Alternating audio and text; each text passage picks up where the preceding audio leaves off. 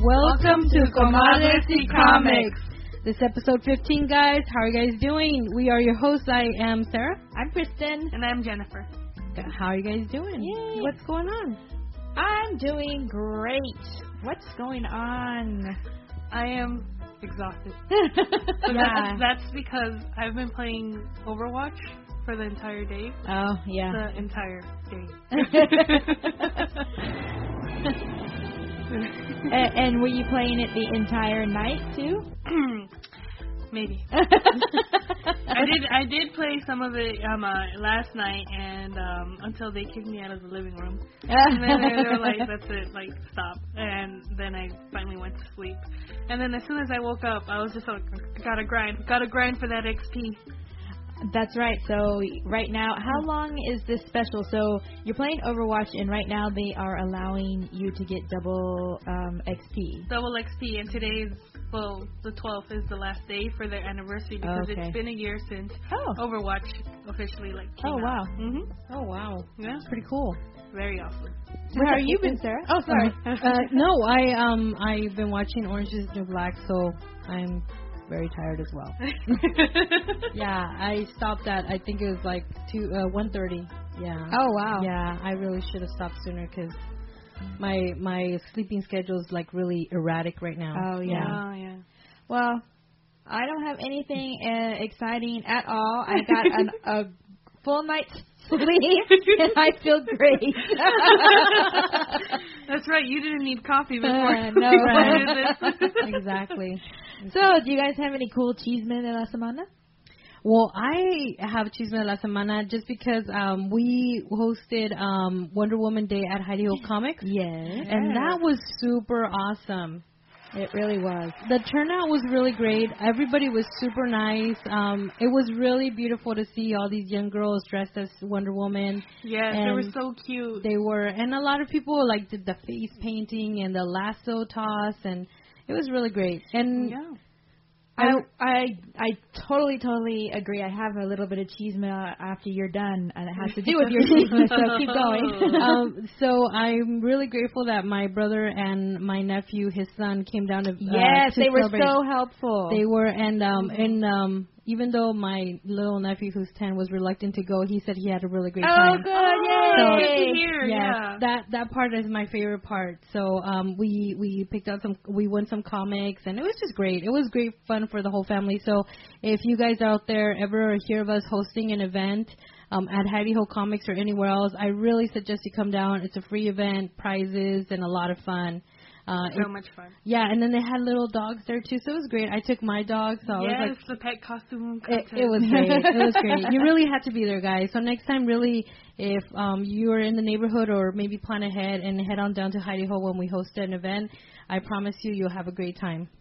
So my chisme that is piggybacking on yours is that all the cool pictures that were taken of those adorable little girls who were cosplaying. We had quite a few Wonder Woman cosplays, and then there was a Supergirl.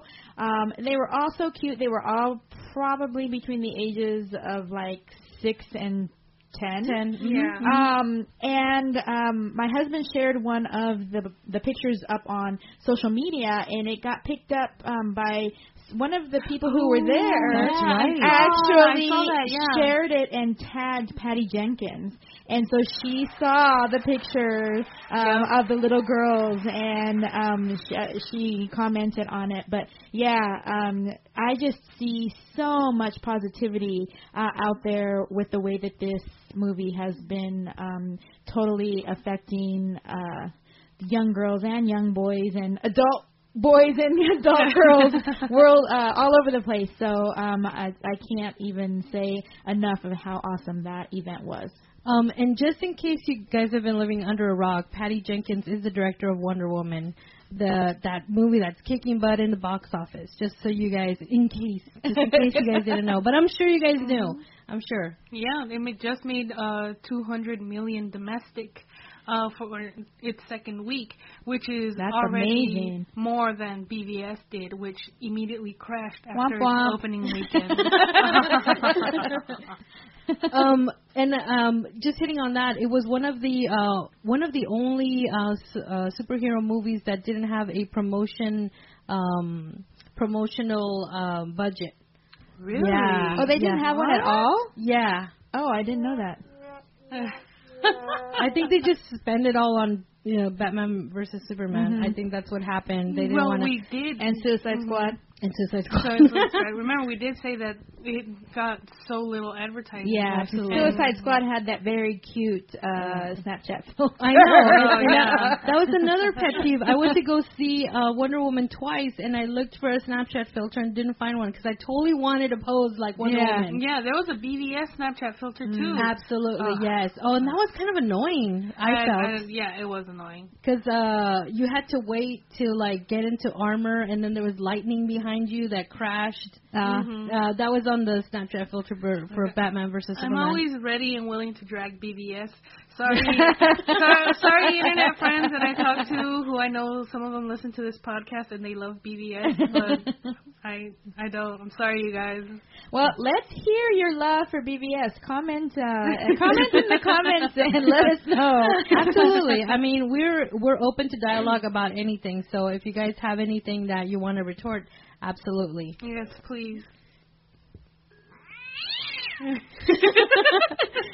So that's my chisme. Who else has chisme today? Oh, go ahead, Jen. What's your chisme? Well, my chisme is that Lucy Liu was seen at the set of Luke Cage. Wow. There is rumors that she is guest starring in one of the episodes, but she could have also been there directing an episode. That would be great. That'd be super cool. Love Lucy Liu, Yeah. and I know she directed some episodes for Elementary. Oh, really? Okay. So that's why the people were saying that she could be there for either as a guest appearance, and I'm kind of wondering like what kind of guest appearance? Yeah. Who would Who she are be? you? Yeah. Who are you? Like, I want to know. But also she could be directing, and I'm also super excited for that because she did some pretty good episodes for Elementary. Ooh, I've always wanted to go back. When that show first started out, I watched the first couple, and I really liked them. I really liked. Great. She Yeah, did an amazing Joan Watson. yes. So I've always wanted to go back. So putting that back in my mind, I'm going to have to go back and try to catch up on that series. And following up on that, there are pictures of a kiss between Luke Cage and Claire Temple. Oh yeah. my! Yep. So I'm kind of wondering if this is what the relationship that they're going to be going with in the Luke Cage instead of. I don't know. I have feelings about that. Instead of Luke Cage And Jessica. And Jessica. I don't know. I have feelings about that too because I love Danielle Cage, which Yes. is Yes. the comic book daughter of Luke Yes. Cage and Jessica Sisters. Jones.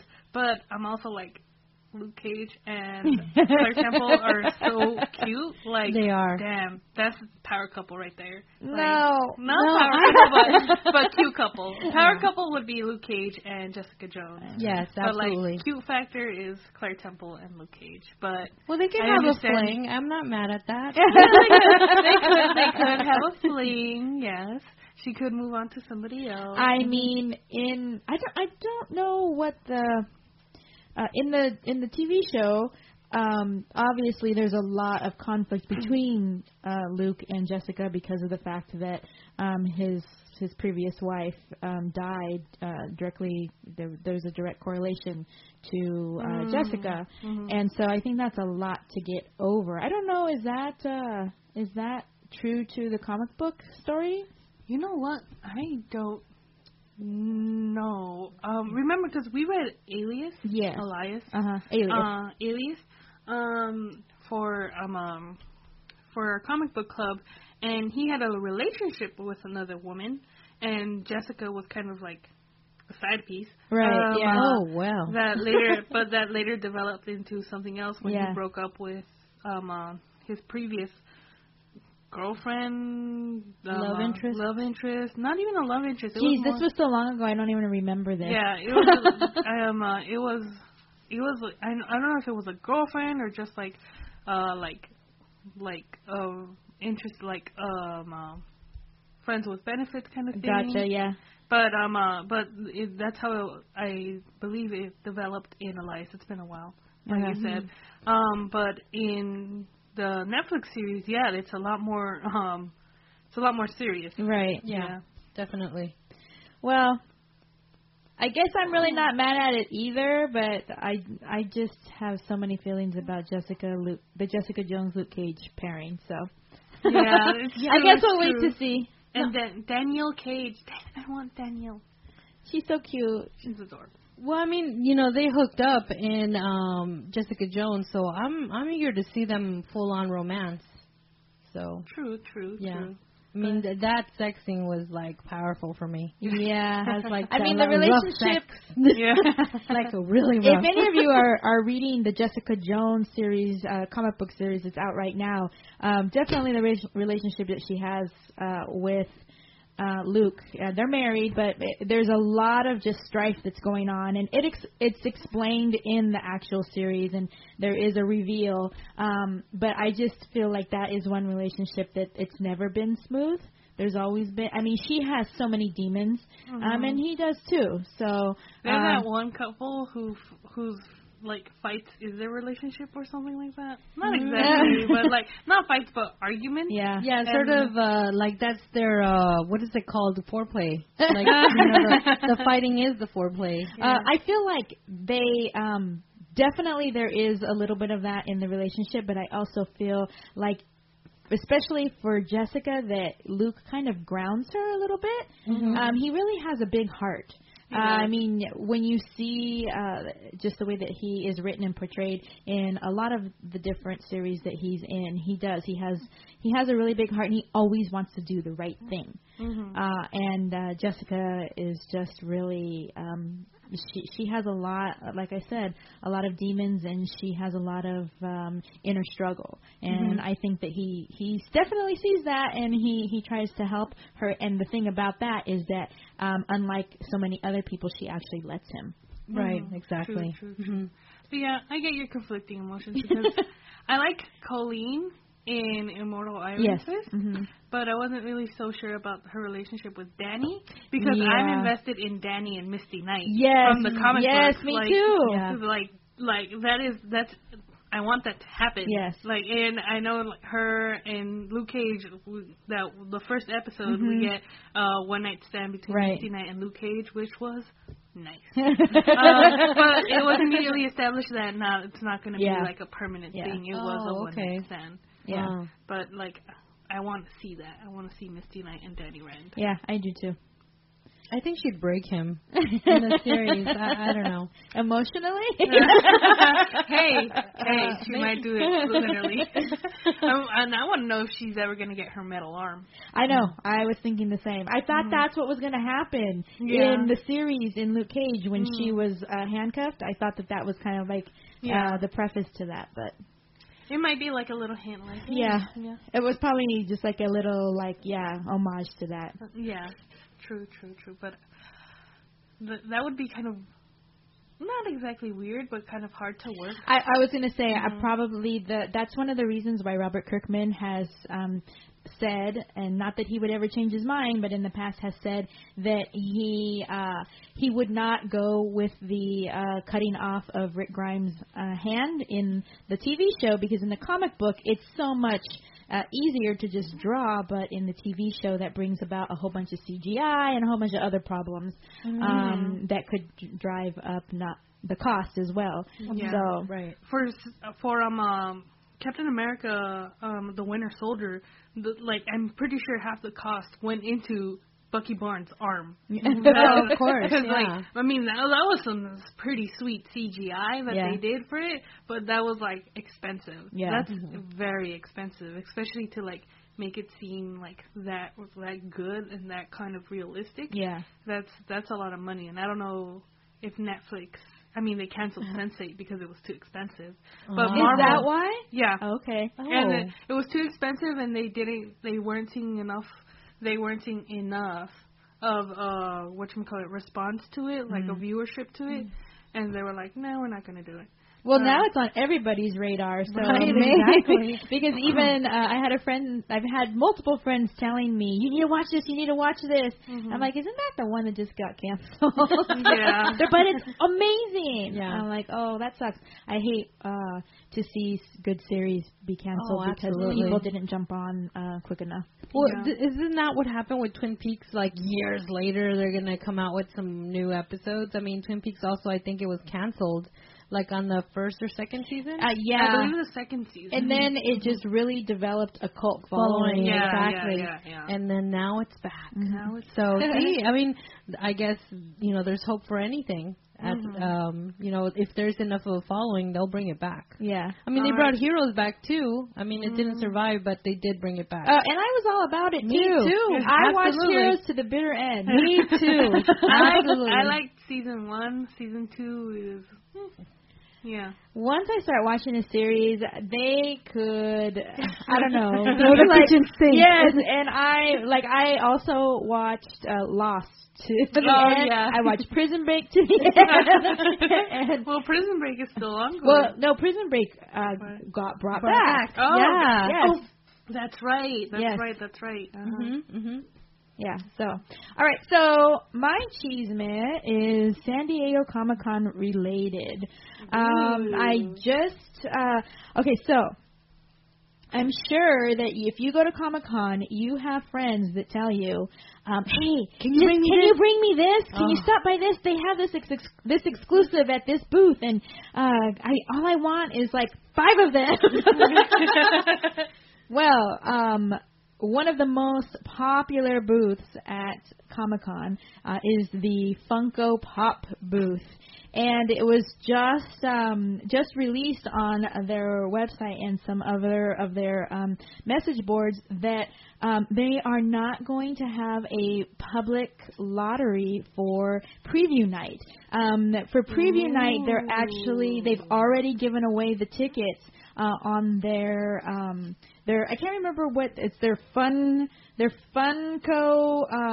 fan message board or website or something.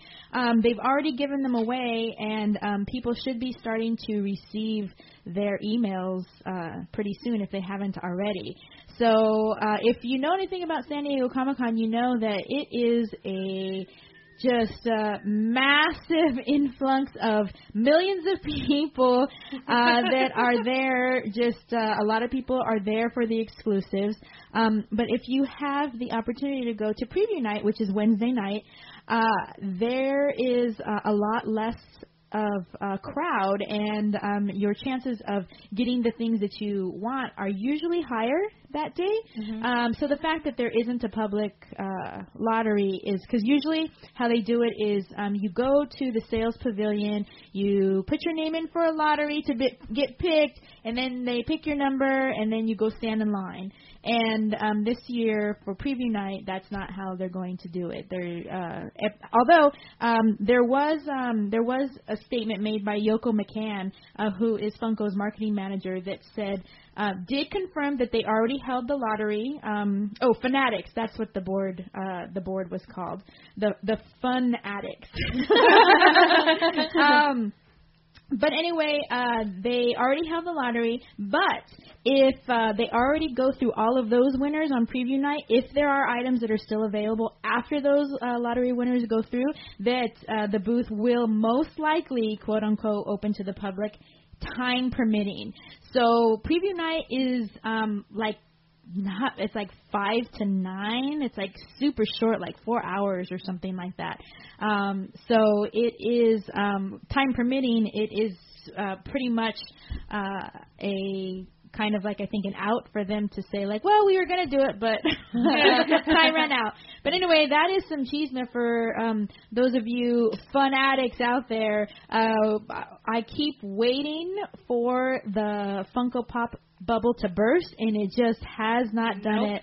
They just keep getting more and more popular. So if you're looking to get those exclusives at San Diego Comic-Con, it looks like if you haven't already entered that Fun Addicts lottery, you might be stuck standing in the sales pavilion at like 4:30 in the morning to try to get in Thursday through Sunday. So good luck.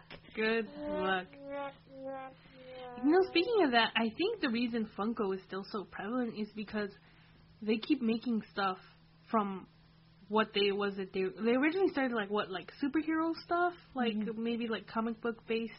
I don't even know. That's kind of an interesting question of where they did start. What they started with. What did they say? Sarah, you said that before they did like actual Funko Pops, they did some other toys. Those are Mighty Mugs, and I think, but I don't know if they're Funko associated with Funko. I just know that when Funko came into the picture, they stopped making them. Oh, okay. So and they were made out of recycled plastic. Cool stuff.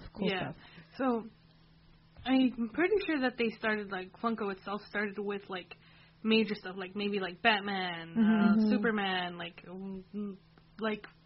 popular like superhero stuff. But now they do television. Everything. They do they've done like the reality TV. Yeah. They've done movies. They've done like old classic films. They've really music. Sports heroes. Oh yeah, music. They did some Guns N' Roses. Amy Winehouse, Motorhead. Yeah. Wow. Like it's like so many. Like once you see them, and like there's something of an appeal to them too. Yeah. They're so fucking cute. Yeah. like especially for like somebody like me. Once I see something that's cute, I gotta buy it. Right. I've learned to control it since when I first started actually making money, and I was just like, holy shit, I have money now, and I need to spend it all. But they're very, very cute, and they keep doing because they just announced a Kamala Khan pop figure.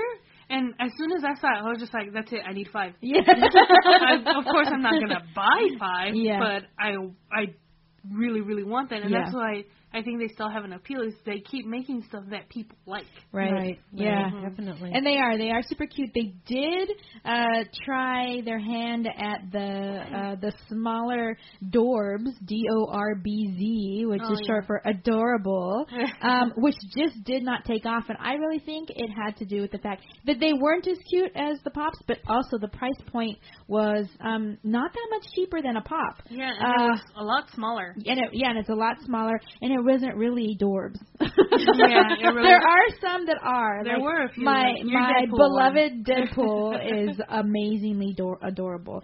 But, a lot of them were just really weird looking. Yeah, they were kind of ugly. The Harley one was very nice. Harley was cute. And that's the one that we constantly kept selling. Yeah. But the Batman one wasn't so hot. No. And neither was the Robin one. Yeah. And, like, there wasn't as much of a big an appeal to it. And like you said, the price between the Dorbz and one of the Funko Pops was like $3. And I would rather spend my money on a Dorbz, on a Funko Pop than a Dorbz. Yeah, they're both made by Funko, but definitely I think that the Pops have a bigger appeal because of their size and their price, and you can always find a good deal. I see them on sale all the time at Hot Topic. I see them at Walmart. Absolutely. I see them at Target. I see them all over the place. I've seen them on Amazon Prime, too. Yeah, I see them in stores, and I'm like, they sell Pops here now? Disneyland is full of Pops now. Wow. So kudos to Funko. You're ruling the world. They're taking over, guys. What's this, the malted liquor? What gets you drunk or quicker? What comes in bottles or in cans? Can't get enough of it. How we really love it. Makes me think I'm a man. I could kiss and hug it. I'd rather chuck it. Got my belly out to here. I could not refuse it. I could really use a beer. Beer, beer. Beer, beer, beer, beer, beer, beer, beer. This week's beer is from Firestone Brewery.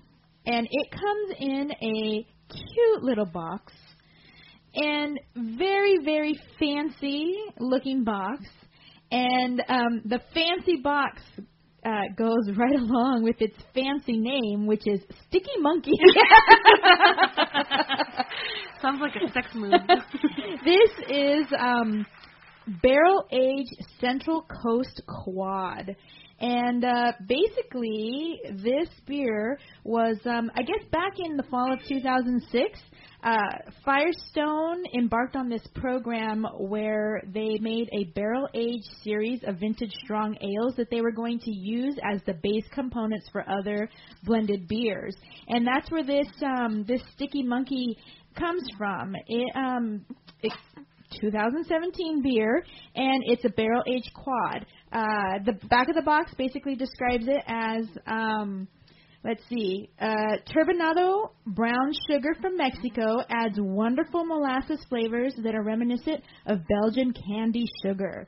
It has a full body and lush texture with barrel expressions all over. And you know, I love me some barrel-aged beer. Absolutely. It's toasted oak, coconut, leather, and rich cigar tobacco. What? Yeah, it says this Central Coast Quad is a one-of-a-kind sipping beer, girls. Do not guzzle. It's a sipping beer. Oh, no. Built to last, and we will reward careful aging for years to come.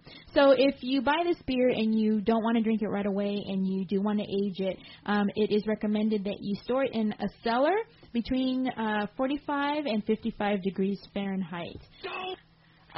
Which is why I think it comes in a box, because that way no light. No light, in case you don't have a cellar. Then you can just put it under your bed and leave it in the box. And it doesn't say on the box, but I think it said on the bottle what the ABV was. What was it again? 12.5 alcohol by volume. So, hence the sipping beer.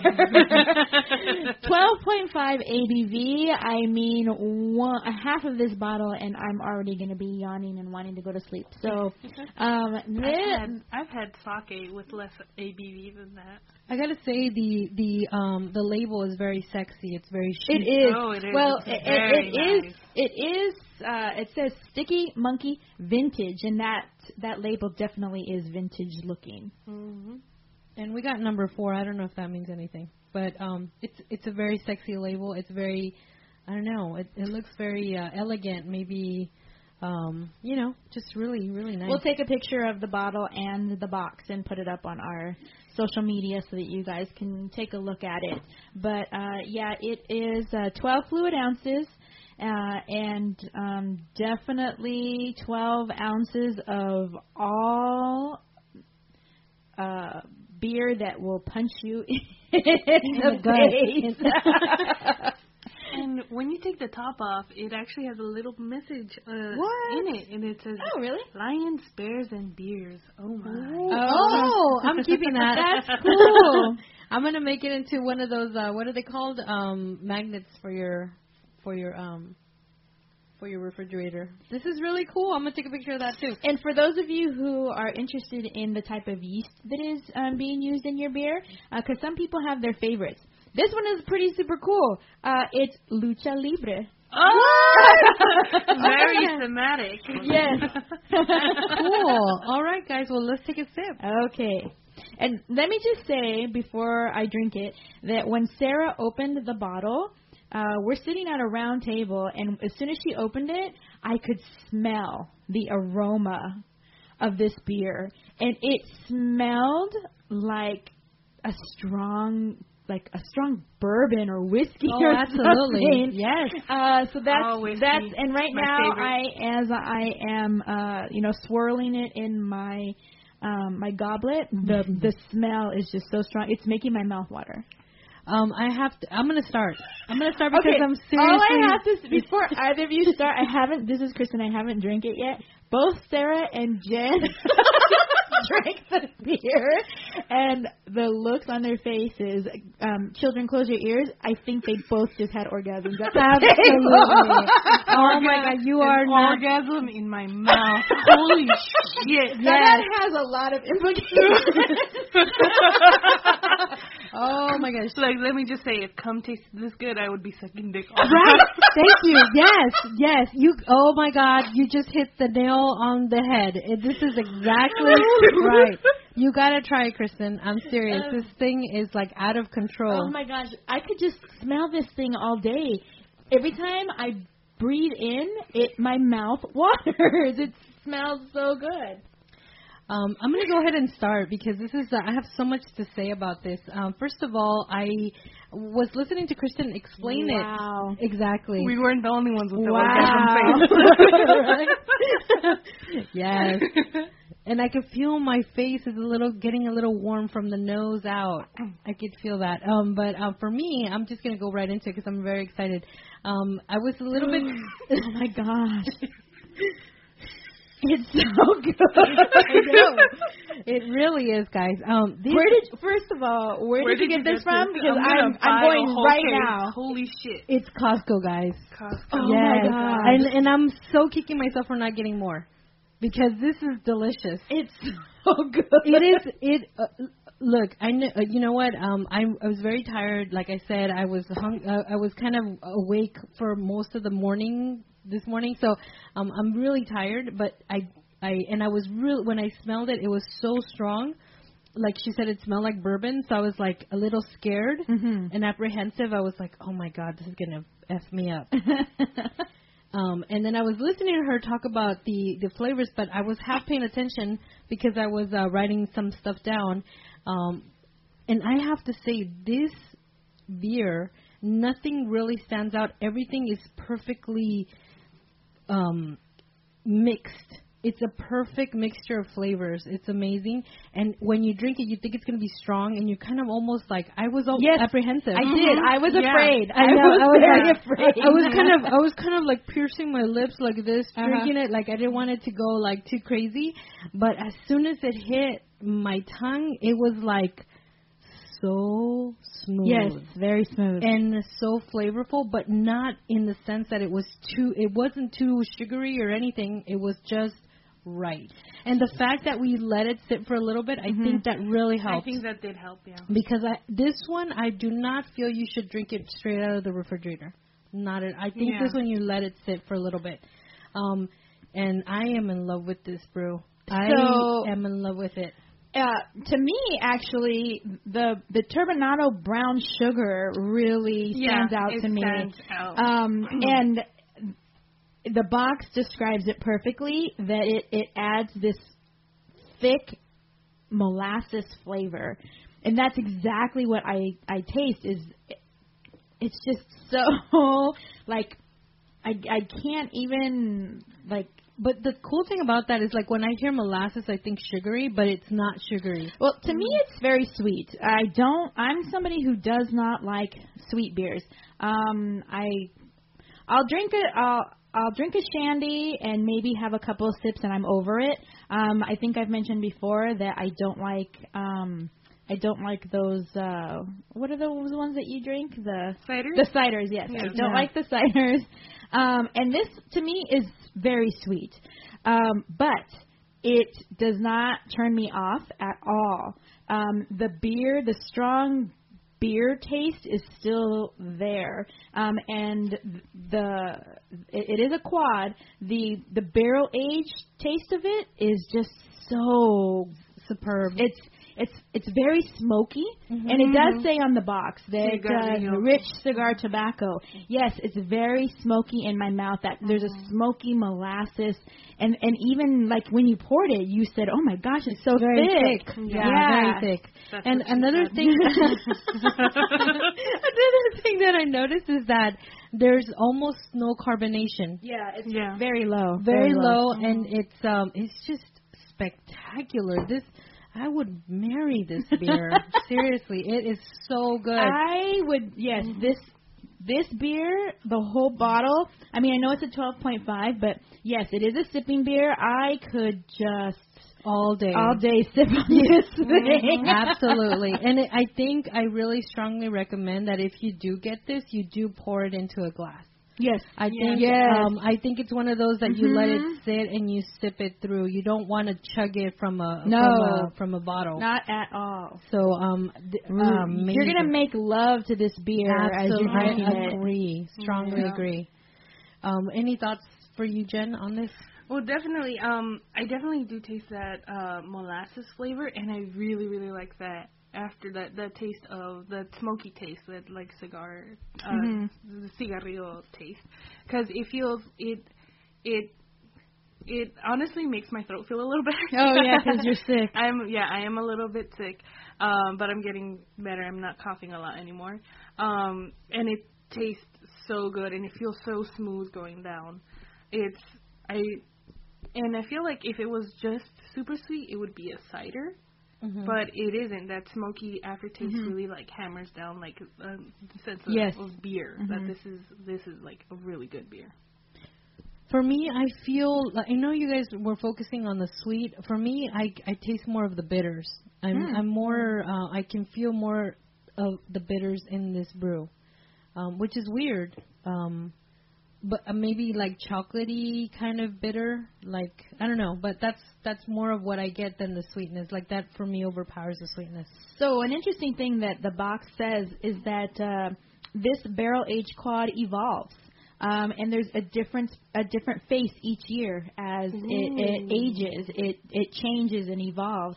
And on the bottle, there's actually the number of cases that were made because it was a finite brew. There were only 9,500 cases produced. So I say that we get into our cars right now and go to Costco. Absolutely, I agree. Right now. What time do they close? We need to make it. I think they're already closed, but tomorrow, first thing. Tomorrow. First thing. Yeah. So are we ready to rate it? Oh my gosh! Yes. You know what? That's it. It's finally. This is the Yes, Super Saiyan. this is it. Yes. This is the I got Super Saiyan. This is the Super Saiyan for me Yeah, too. for me too. Super Saiyan. Absolutely. I totally agree. So, ladies, we're definitely going full Super Saiyan on this. Yes.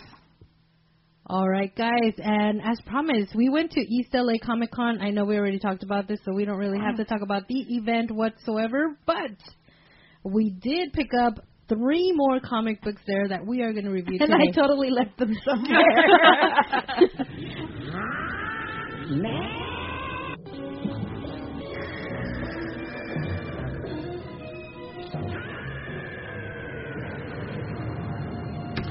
So we are going full on Super Saiyan on this brew. Definitely. Full on. Full on. I mean, Full on. it's crazy. But actually, I got this at the Torrance Costco. So if you guys are in the area, in the South Bay area, Torrance Costco on Sky Park has this brew as of the last time I went. And I'm going to actually, if I can, pick 2 of them up, one for my husband and one for my brother for Father's Day. So if you guys are looking for a Father's Day present, this is it. And I'm going to rush out and buy them all before you guys hear this episode. Yeah. So if there's no more, we went and bought them all out. Can I catch a ride? Because I'm buying the case. Nice. Oh, just as a aside, do you remember how much it cost?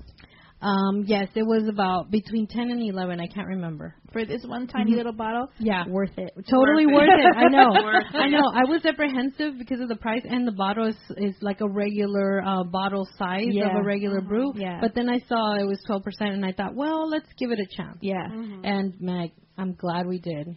I'm glad we did. And you know, while we had another beer that we were choosing between, and when I saw this one, I said, you know what? I'm not generally a fan of Firestone beers. Me They neither. just really do not register with me as something that I like. Anytime I try one, and don't even try to tell me about 405. I think it's 805. Oh yeah, sorry, 805. Yeah, That's how much you don't like it. No, I don't like it either. Yes, it's horrible. Yeah, and they also have those at Costco, canned, I think 24-pack, and yeah, I bought them once, and I was like, God, can somebody drink these? Because I made a mistake in buying these. So I was at first apprehensive, but the box sold me. I was like, I'm super, super interested and curious about what's inside this box. So I'm so glad we did. Yeah, they totally did a great job with the packaging, because that's actually what that's why I was so like, oh, I wonder what this is. Even though it said Firestone, I was like, oh, this box is pretty interesting. So definitely, guys, pick it up.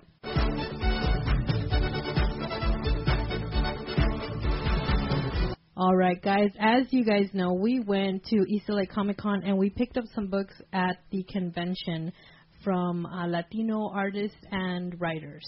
Yes, we did. I was super, super happy to go around and meet a lot of these artists that were there because I really wanted to be able to highlight a lot of the smaller people, not smaller people, the smaller printings. That's what I meant to say. I don't know. You can say Hispanics are pretty small. Except me. I'm I'm above you, average. you're a giant. But yeah, so I was excited to meet a lot of people who don't necessarily get the opportunity to publish through big publishing houses like Marvel, DC, or even Image, or some of those other big ones. So there were a lot of people there who self-published, and a lot of people who actually had books that they were trying to disseminate through Kickstarter and that kind of thing. So we have 3 more books that we wanted to talk about today to just give a little bit of support to some of the other creators that we met that day. Absolutely. So we should start? Yep. We're going to start with Shadow People. The Shadow People Are Here by Nathaniel Osoyo. That's again Nathaniel Osoyo. Should we just go right into it? Yeah, actually, before you start, I think it's worth mentioning that his website is iDraw.com. Now, it is iDraw, EYEDRAUGH.com. I thought that was so clever. Yeah. Didn't he do... Yeah, he did. He did my picture. Yeah. Yes, he also did my Thanos sketch. Oh, that's right. Your really nice one. Yes. So I'm super happy with my Thanos sketch cover, and I'm excited to add it to my collection. But this was a book that he had for sale there that he self-published, and when I read it, when I read the back of it, I was like, oh my gosh, this is going to be so exciting. The back of it, the little description says, they say that when you are feeling bad, that's when the shadow people come. People say that when you are feeling the most sad, that's when the shadow people come. So some even say that it doesn't take long for them to get near because the shadow people are already here. That is so cool. Just that alone, you're like, it totally captivates you. And I like the fact that it rhymes. Yes, so when I read that, I was like, oh my gosh, I'm all about this. I'm so excited to read it. I thought it was going to be like a real, like, grippy horror tale or something. Mm-hmm. So when I read it, much to my surprise, it wasn't that at all. The way that it read to me when I first read it was kind of, and I don't know if this is what Nathaniel intended, but it kind of seemed more of like a kid's book. Yeah, I agree. Mm-hmm. Like kid's book or like a kid's beginners to horror. Ah, yeah. Oh, that's okay. That's a good idea. Yeah.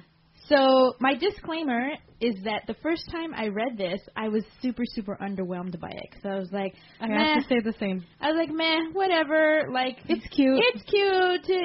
I have to say, though, I really like his use of watercolors. I was just going to say the exact same thing. Yes, lovely. Yeah. I was going to say the exact same thing. The art is super simplistic in that the main character, Reese, it's just kind of like and his parents are kind of just like, if you can just imagine the old-timey ghosts where it's just a person in a sheet. Yeah, that's what they look like. Exactly. With 2 little eye holes. And limbs. And yes, and they have limbs. But yeah, even though the Reese and his parents, and that's parents with a capital P, that they're referred to in the book, are very basic. The watercolor and the colors of the watercolor art behind it is just really awesome and cool. Yes, I loved it. So, I was a little jealous of the way he was able to like graduate the color within the watercolor. I thought that was really, definitely. Yeah, I really, really enjoyed the artwork. So I read the book, and then I went back and noticed that there was a note in the front that said, this book utilizes augmented reality. This means that there is digital content in the story that can be seen with a smartphone or tablet. So I was like, oh, that's interesting.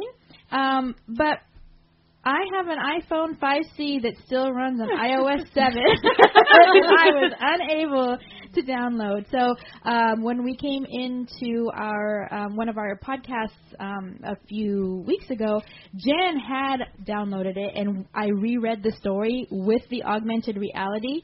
And I have to say, oh my God, it was a completely different story. And it was freaking amazing. Just that additional little, the shadow people become characters in the book, not just something that Reese is referring to. And I loved it. It was And honestly, it was creepy as fuck. It was very creepy. Now, the app that is used for this is called Orozma, and I do recommend that you have space on your phone. Okay. Like, or if you don't, delete some stuff, delete some photos, cherish photos, and download that because it very much does change the experience. I read it with the app already, and so I remember you telling me that you thought this was a kid's book. Yeah. And I was just kind of like, what the really? heck are you talking about? Are you sure about that? Are you sure about that? But I'll upload a screenshot later on of the cover. But even when you use the Orozma app, the front cover itself has a creepy figure looming that like it goes out of the page. Yeah. Yes. And it makes it seem so ominous. Yeah. And it's very creepy.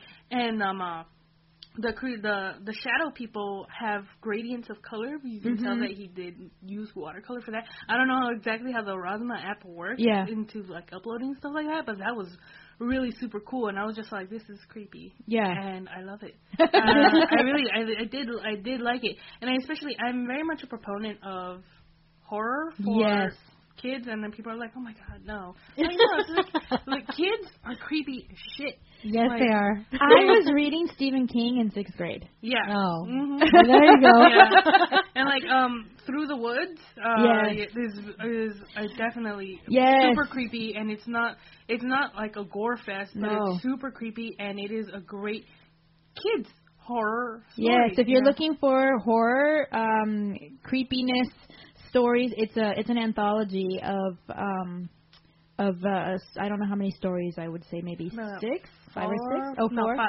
5. Okay. I think 5. But Through the Woods, and it I can't remember who the writer is. It's all the same writer. But first time I read it, I mean, it was actually one of the stories I had read online that it had been shared multiple times a few years ago on social media. So when I read it in the book, I was like, oh, I'm familiar with this. And then just the other stories were so good. I highly recommend it for adults and I would say, like 8 and older? Yeah, pretty much 8 and older. Well, I like Kristen said, when I first read it, I was like a little underwhelmed, like you said. I appreciated the wording and how it rhymed.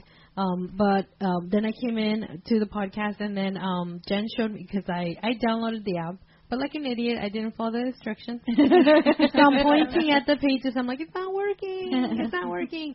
Anyway, Jen taught me how to use it, and then after that, the story completely changed for me.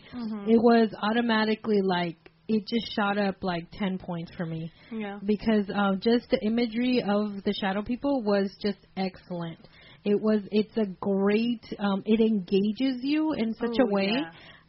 And I just loved it. I would love to show my nephew. Yeah. Most definitely. Oh, I definitely think kids would love this, because kids love creepy stuff. Yeah, and not only that, they're technically savvy too. Most of them have iPads or pads or whatever they're called, smart thingies. Yeah. Maybe they don't have a phone, but they have some kind of tablet of some sort. Yeah. So I would love to read any other feature books he comes out with. If this is like the style he's going to go into, I love it. I totally love it. Yeah, and I was telling Jen that I reread it today without the augmented reality, but just to kind of remind myself about the story.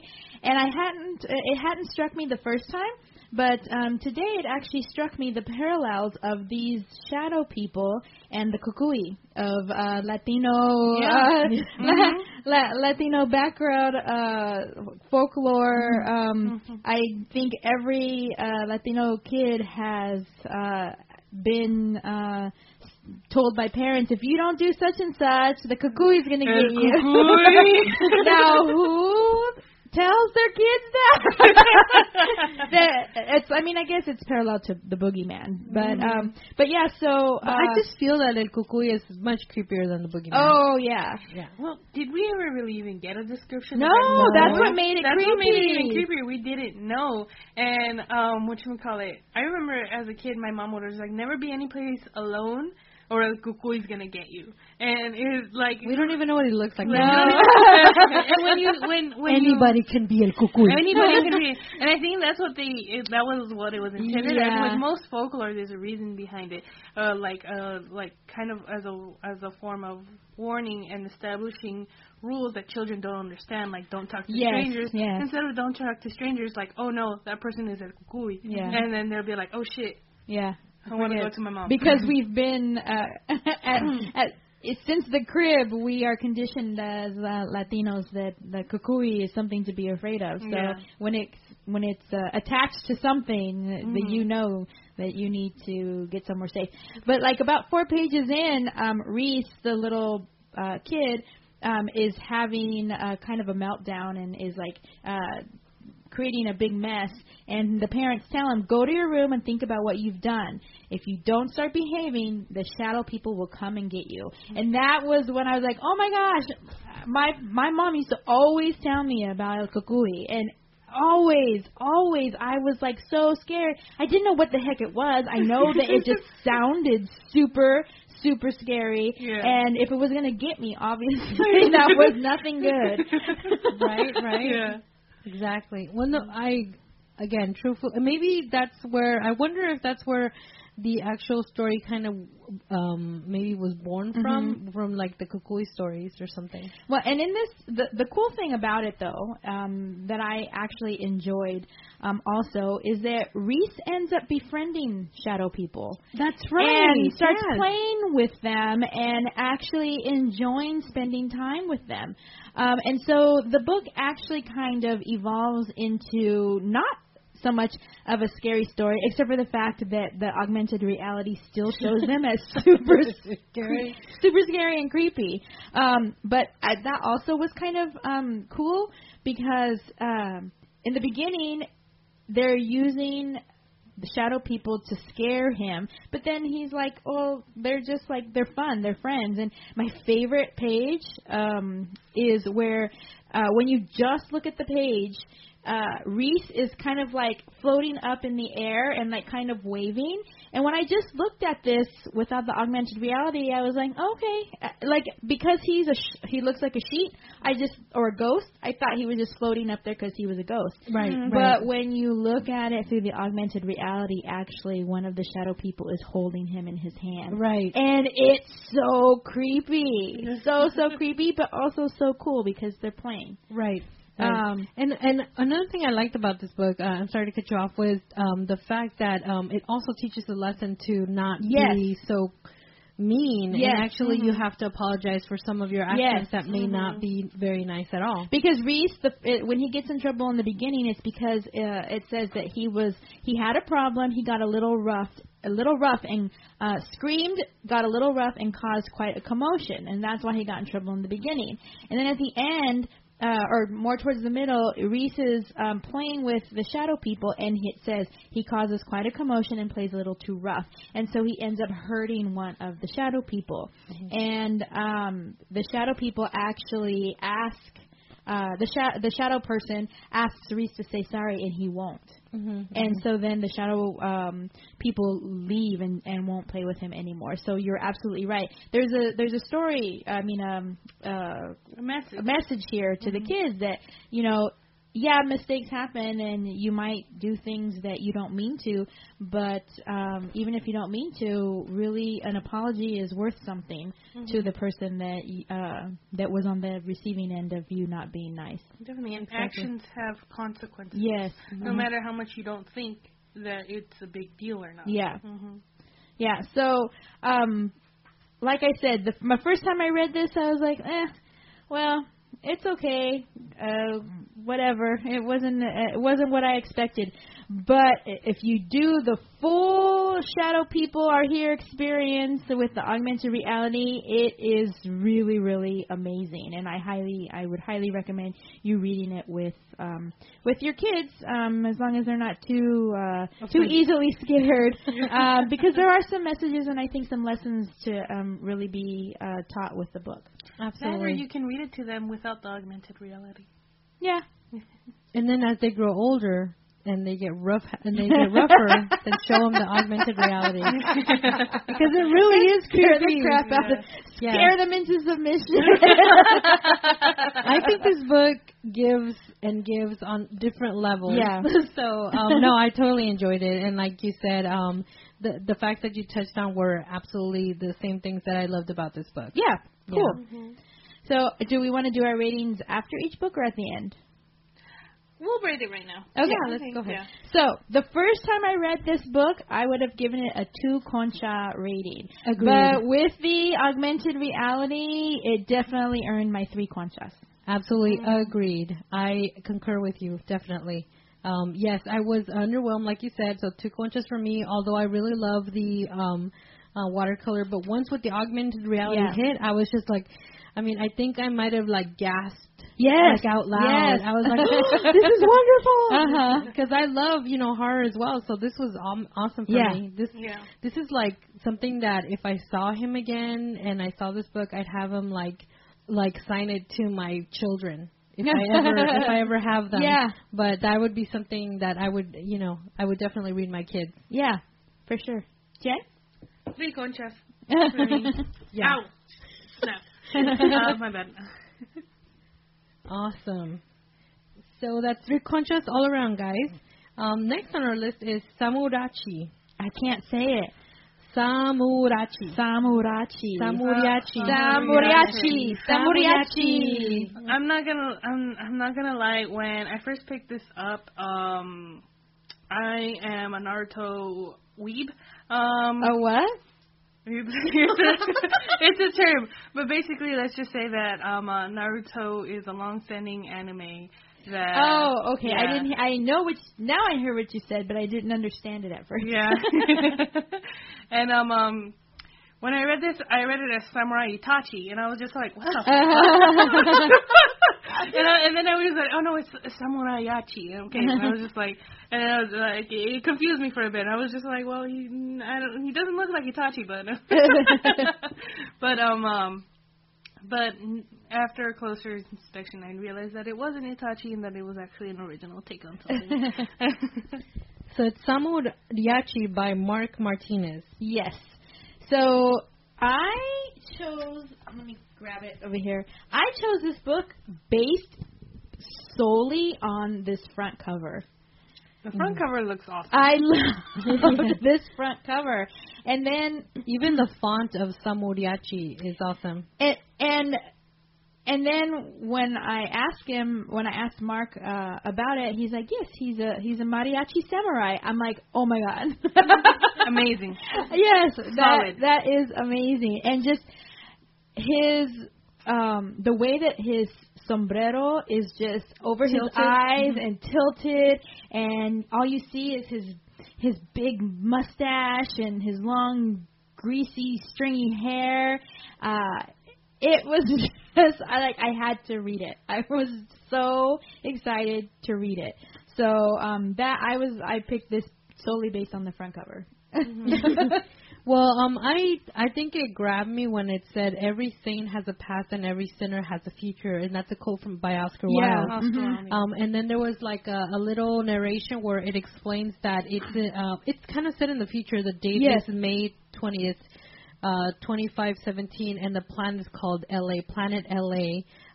It's a settlement of 426 people. Settlement called Rosa Roja. So Rosa Roja. Red Rose. Yeah, Red Rose. The main character is Juan Jose Samuriachi. I keep saying it wrong. Samuriachi. Yes. It's a futuristic setting, which I thought was kind of a very innovative idea. Yeah. I really liked that, in the setting, and actually the first issue shows us a bar scene or a saloon scene where there are several different kind of like robots, and so the way I would explain the setting is that it's sort of like the bar that Luke and Ben Kenobi walked into. Oh, yeah. Yeah, where Guido shot second. Han shot first, you guys. Yes, Han. So that's what I would describe the first issue as being. We're left with questions on the main character's past, but we sure know that there is a past. There is kind of like a setup, so where we know that there's something going on, something has gone down, and we are in, I guess, for the next installments to find out what that is. Yeah, there is a foil. Jean-Baptiste is basically, it looks, what I got from the story is he's the one, and he is, it looks like half human, half like machine. A cyborg. Yeah, cyborg. Kind of. So, and he is, it turns out, searching for our protagonist. And I really I read this one again today too, and I really am interested to see where it goes, because at the end of this story, it's a little bit of a cliffhanger where our Sam Moriarty kind of is shown walking into the sunset, and the cyborg is lying on the ground and says, "We're coming for you." But then it says, "No cyborgs this time. You think you're bad? I know I'm bad, hombre." So I want to know what that means. Exactly. Because he obviously is half and half, but if he's saying no cyborgs this time, what does that mean? Exactly. No, I agree with that. I mean, it definitely hooks you in with kind of like a vague idea of these characters' backstory. Mm-hmm. But I'm left kind of like, what's going on? Yeah, I think definitely this was a good setup to a second and maybe third issue. I'm sure that Mark has the story already devolved in his head and he knows where it's going. Mm-hmm. But I really wanted to know more. I mean, I guess they say that's what a good first issue does, leaves you wanting more. Mm-hmm. So what I will say is that you all know that I'm a reader and I don't necessarily look at the art. But when I went back and looked at it, it definitely, I mean, this is a self-published book, and it's all black and white. I'll get lots of boos for this, but I don't even like black and white movies. Boo. No boos for me. What about Pi, guys? Pi, that movie Pi, it's so good. I never saw Oh my God, so good. Like so good, Pi? guys. No, Pi, just Pi. It's the little stick with the little pie, onion, where the little onion. You got to see that. Also, Memento, guys. Never Memento. saw that either. Oh, Never Lord. saw that either. What am I doing here? The only black and white one I'll ever see is the Logan one. In black and white. I kind of was interested in that. I was I'll watch it That's too. as Yeah. far as I No, go. okay, so when I'm forced to watch black and white movies, I usually end up enjoying them. Did you just go? Oh no, that was me clearing my throat. Sorry. I didn't mean it. She's growling at me. No, I was clearing my throat. I swear to God. Because my roommate in college loved watching old movies.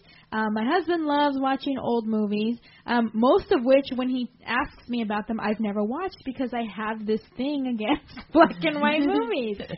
Anyway, that leads me. And the funny thing is, ironically, my as you guys know, my gateway comic was Walking Dead, which is completely in black and white. That's so crazy. See what happens when you go outside your comfort zone? But definitely, yeah, that's something that if you prefer color comics, this book is completely black and white, and it looks, some of it looks like it was drawn with a ballpoint pen. Or like one of those really mechanical fine, I would say those really fine Sharpies, the extra ultra fines. So that can kind of drag it. When I went back and looked at the pictures, I could see how that might distract a reader. I will agree with you. I am a big fan of the action panels in this comic book. I feel that he was going in a really wonderful direction with the action, but a lot of the story is kind of like just a kind of a lot of settings and talking. We didn't get enough of the action panels, which I did enjoy, but like you did say, I felt that the pencil that was still in the panels was distracting for me. Like maybe if they weren't there and I could focus more on the like darker lines, that it would actually hadn't noticed that, but I'm going back and looking right now because again I was just reading the word. But I do see what you're talking about. Yeah, and that was distracting to me. Gotcha. Yeah. I feel this has a very interesting story premise, and I think it has a lot of potential, and I'm sure that he has a lot of ideas in the backstory. And this is, I think this is a labor of love that he wants to. He wants to definitely do everything himself.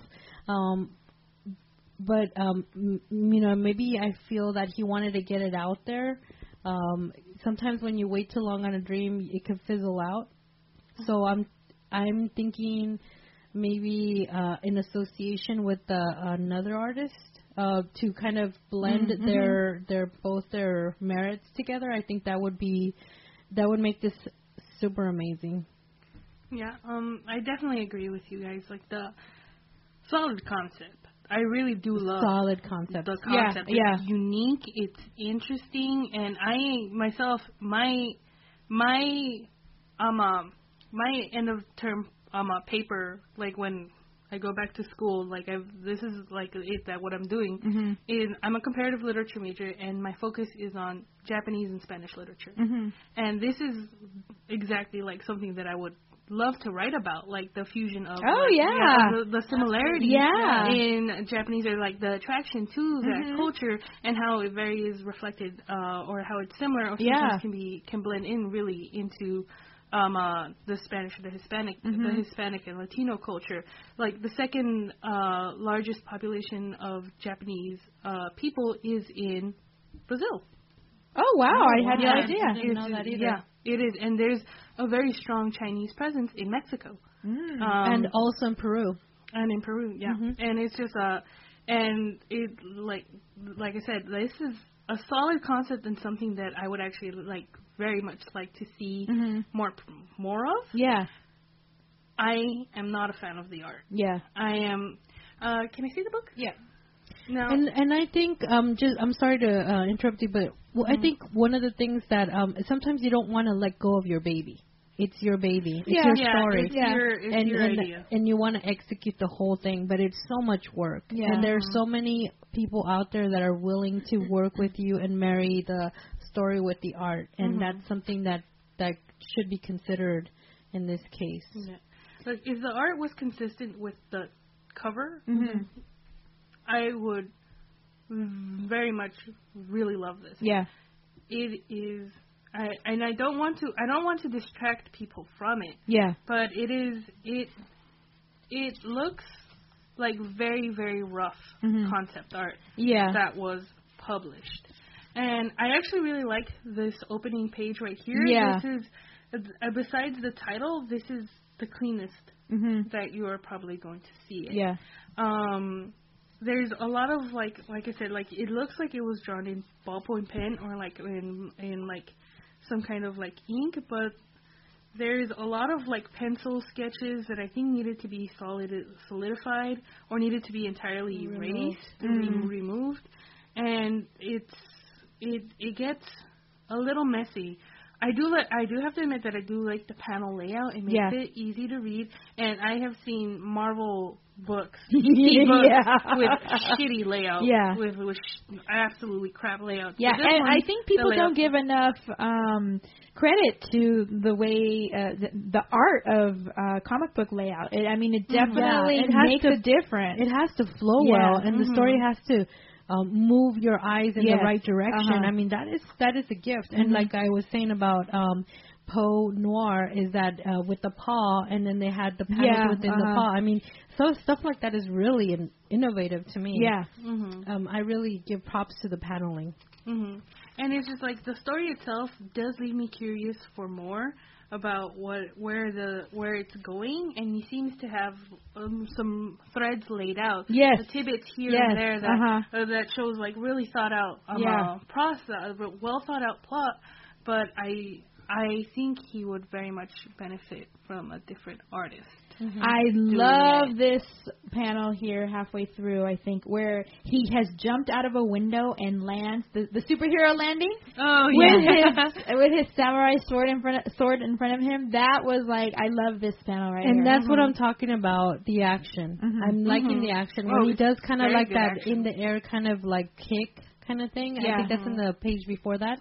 I like that. I like where it's going. When he answers the door and he's like, who's there? Yeah. I like where it's going. I do like where it's going.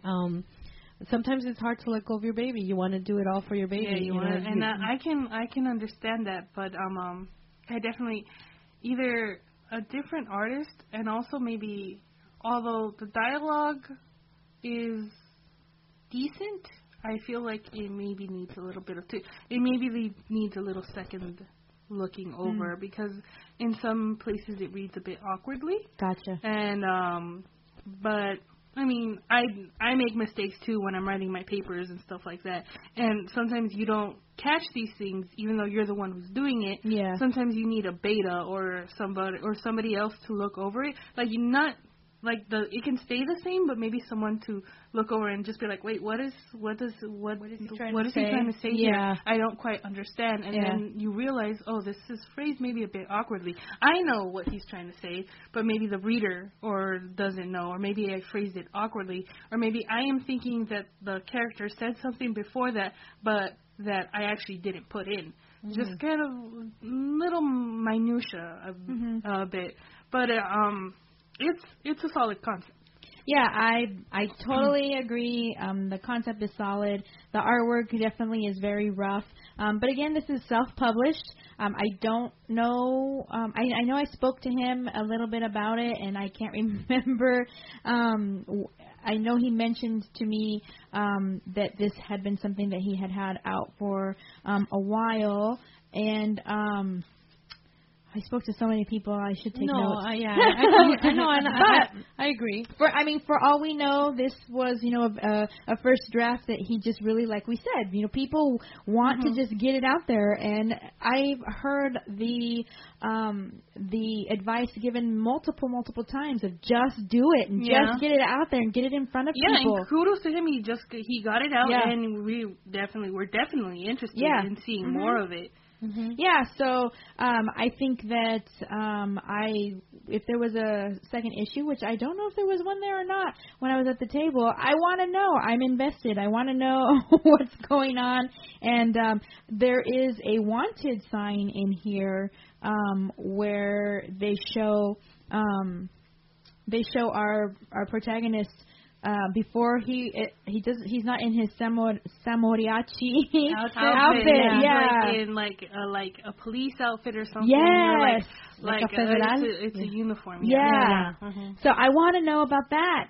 Oh yeah, that's definitely like the most interesting. Yeah. So I would definitely read further. So absolutely agreed. So how many conchas does Samoriachi get? I feel that this is like really from the heart, so I'm gonna give it 2. 2 conchas. Yeah, I agree, and also I'm hooked with the story, the little things that he laid out. So I would also give it 2 conchas. I am stuck because I don't want to give it 1, but I'm very sorry, but I'm not a fan of the art. I'm very much not a fan. Yeah. But we could do halvesies. I'll give it because, like I said, I really am interested in the story. It's good, I'm very much invested in that. That's why I don't want to give it a 1. I also don't the art. I don't want to detract people from it though, so I'm gonna give it a 2. Okay. So it's 2 all around, guys. So Samoriachi by Mark Martinez, and you can find Mark at his website, which is markldude.tumblr.com. He's also on Twitter. His handle is Mark L. Dude. That's MarkelDud, L-Dude. And also Instagram, Mark L. Dude. So you can find him on those 3 social media networks. And maybe we'll find out if there's another San Moriachi coming up. Absolutely. One of the things they tell you, like a lot of people that are artists or know how to draw, is like always practice. Yes. Mm-hmm. How can you expect to just buy like, pen brushes and be just like amazing? Yeah, and definitely like. And I will say this, he already draws better than I do. The furthest extent of my drawing skills is maybe like a stick figure. Yeah. So and I have artist friends and I know the hard work that goes into it, and I knew them in middle school when their drawings were were 2 big eyes and 2 big noses and stuff like that. So but some of them are in art school now. Some are actually like employed by like video game places. But I've seen their struggle, and I know that sometimes it can be hard and a bit demoralizing. But definitely the best way to get better is to practice. And I've seen them like practice and keep drawing. And some of them are never satisfied, even though I'm just like, bruh, you just made like Renaissance art. I'm like, this is so good. But definitely, like, I know I said I'm not a fan, but it's still a lot better. Yeah, and you can see the evolution of artists from early work until, the most recent work. Even my husband on his web comic, from the very, very first couple of strips that he did compared to now, he likens it to the evolution that The Simpsons made when they first came out on the Tracy Ullman show, and then evolved into their own series. His drawings, his lines were very crude, and the way that both myself and his character were drawn are completely well, not completely different, but you definitely can see the evolution of his drawing and his skill just from continuing to do it over and over. Yeah, absolutely. And webcomics, I think that's a really good one, too, where you can see the evolution of an artist. I have followed some webcomics since I was in middle school, and I've seen the progression of their art as well. And sometimes they go back and they're like, I need to fix this. But, like, webcomics is a really good way of seeing how, like, maybe something starts off as not so great, but I stuck through because the idea was solid. Was really good, and I really liked either their dialogue or what they were doing, or like their artist style isn't what it is now. It was different, and I kind of liked that. And then slowly they progressed until I preferred their more current style. But it's something that is natural that you can see, and that in itself has its charm in this book. Absolutely. And it's fair. I mean, I talked to a few artists where you'll do something, like you'll draw it in ink and pencil, and then like maybe like 5 years later you'll draw the same thing in ink and it'll be a little bit better, or maybe like in another 5 years you'll do a sculpture of the same exact thing, but it's evolving. And maybe you'll use mixed media next time. I mean, that kind of stuff. Different media, what you use. Definitely, it looks like he was doing pen, ink, and pencil in this. Maybe his media will change. It also depends on the paper that they use. Absolutely. And what it is that they use to print it. Like, as we know with comic books, a lot of the older comics have a unique style to them and a unique color to them because of the newspaper print that they were printed on, as opposed to now where it's different. It's where a lot of art is done either like through digital art, and in the magazine print that they use for a lot of comics now. Or I've actually seen some of the panel boarding that they use for comic book pages, and some artists add on like other kind of paper to make their panels. So it even adds a different texture to the whole paneling thing. So I mean, the way to do it is endless. But I do see potential. I would really very much like to read the rest of the story. Yeah. Next on our list, guys, is Cash and Carry. And I think that title is so clever. I just got it right now. I was like, did you really? Just right now when I read it out loud, I'm like,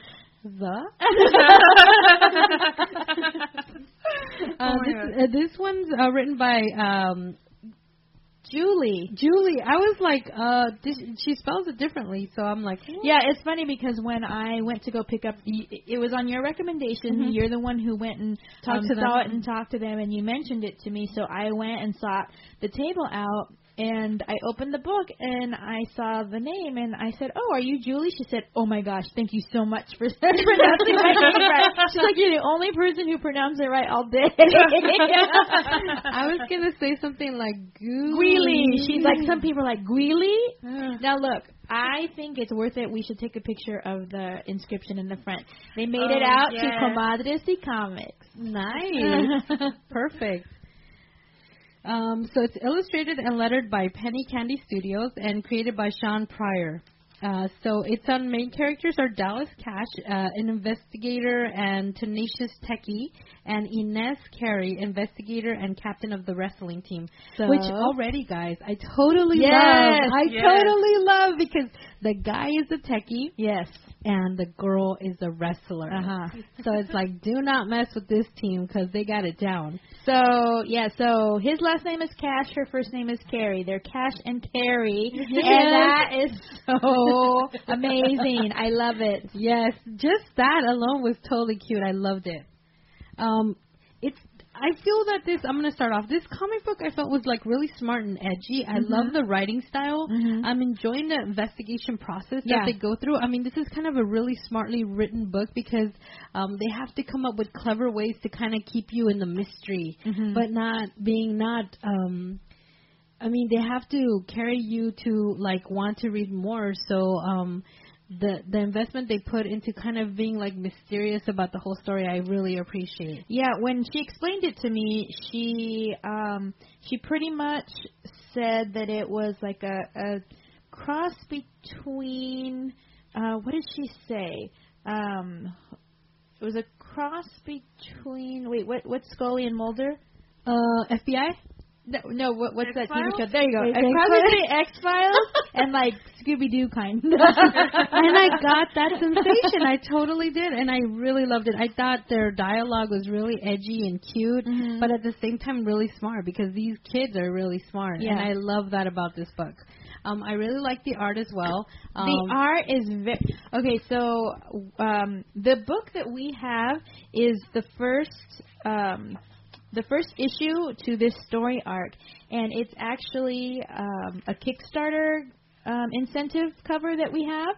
So apparently they had this book on Kickstarter that they originally posted to garner all of the support and monetary funding to get it published. But Jen has some interesting news about that. She recently saw that it's been picked up, and it actually has a trade paperback out, and it was through, what did you say? It was through Action Lab. Yeah, Action Lab picked them up. And I can't remember if they had the trade there or not. I don't remember the trade at all. No. But Action Lab is pretty, I mean, they're a pretty decent publishing company, and they publish a lot of some of the like all ages or like tweeny type stuff, and so this really fits perfectly in with the rest of the books that they have, and the fact that they got picked up by Action Lab after reading this is not a surprise to me at all. Yeah, absolutely, agreed. It's very, very cute, and it's very much along the lines of like Nimona and Lumberjanes and Gotham Academy and like oh God, what's Jonesy. that other one? Jonesy. Yes, Jonesy. Yeah, Jonesy.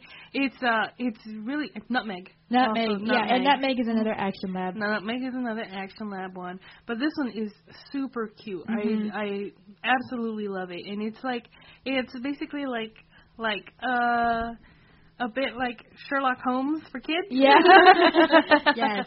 Sherlock Holmes for kids with that little added component of the sci-fi supernatural. Oh, yes. Yeah, definitely. Yeah. And that's my jam. Yeah. I love it. I love that. No, I don't know if you guys noticed. There was a little snippet in this within the book itself. There was like a TV interruption. It was kind of like it was all of a sudden kind of stopped and went into like a whole different where you're watching the news and then at the end of the book. Yes, that's right. And I thought it was so cool because the reporter's name is Jackie Kirby. I was like, what? Am I the only one who got this reference? No, I noticed that right away. I was like, oh, cool. That is so cool. That is a nod and homage to Jack Kirby. Yeah. So I thought that was super clever and cute. Yeah. So it's definitely geared for kids, but I think they do a nod to like the adult that's probably supervising their kids reading. Yeah. With mentioning Jackie or creating the character of Jackie Kirby as the reporter, which I thought was really cool. And cool. I love YA books. I used to in college during my summer downtime. I would go to the bookstore and just buy up all the YA books, and that's what I would do. I would read like one a day just because it's so fast reading. But I read probably, I don't know how many Goosebump books in college.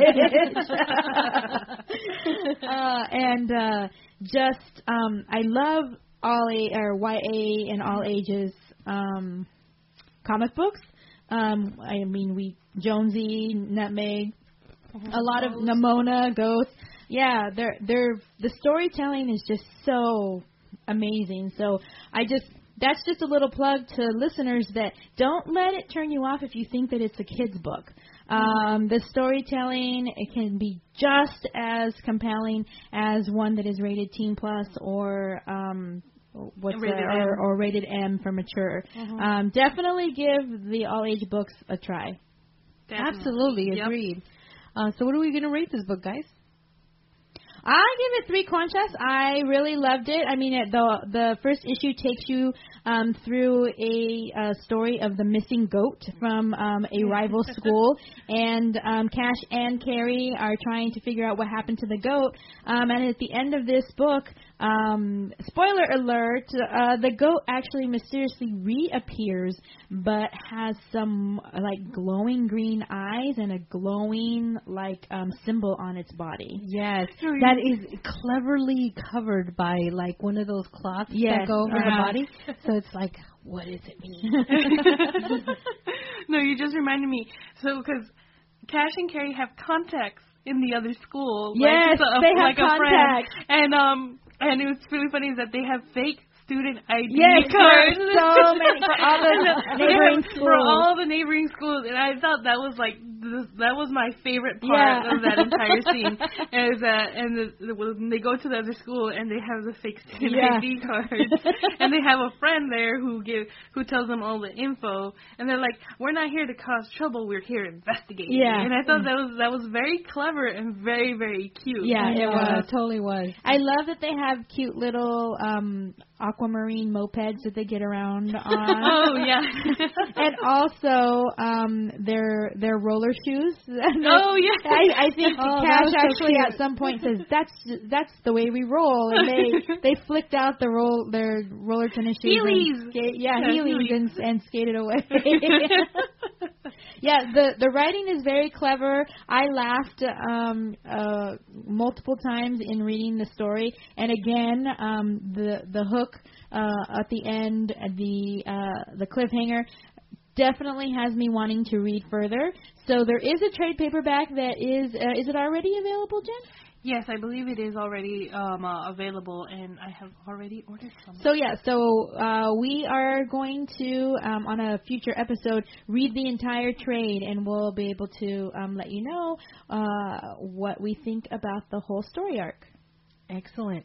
So did we... I said 3 conchas. Oh, okay. I'm also 3 conchas, guys, for sure. Love the art, love the characters. And the art is so... This is an art style that I really, really enjoy with all ages books. It's very, like, chibi, cute, kawaii, like, style to me. It reminds me, actually, of Cody and the Creepies. That is a new book that's out. I really enjoy like the last part of the book where they take you through the creative process where they show you the evolution of Cash and Carrie. I was like, That's so cool. Yeah. Like you can see the wheels turning. It's so cool. I really enjoy that. I feel like, I don't know. It just strikes a chord with me for sure. How about you, Jen? I will give it 3 conchas. Yay! Yay! 3 conchas, everyone.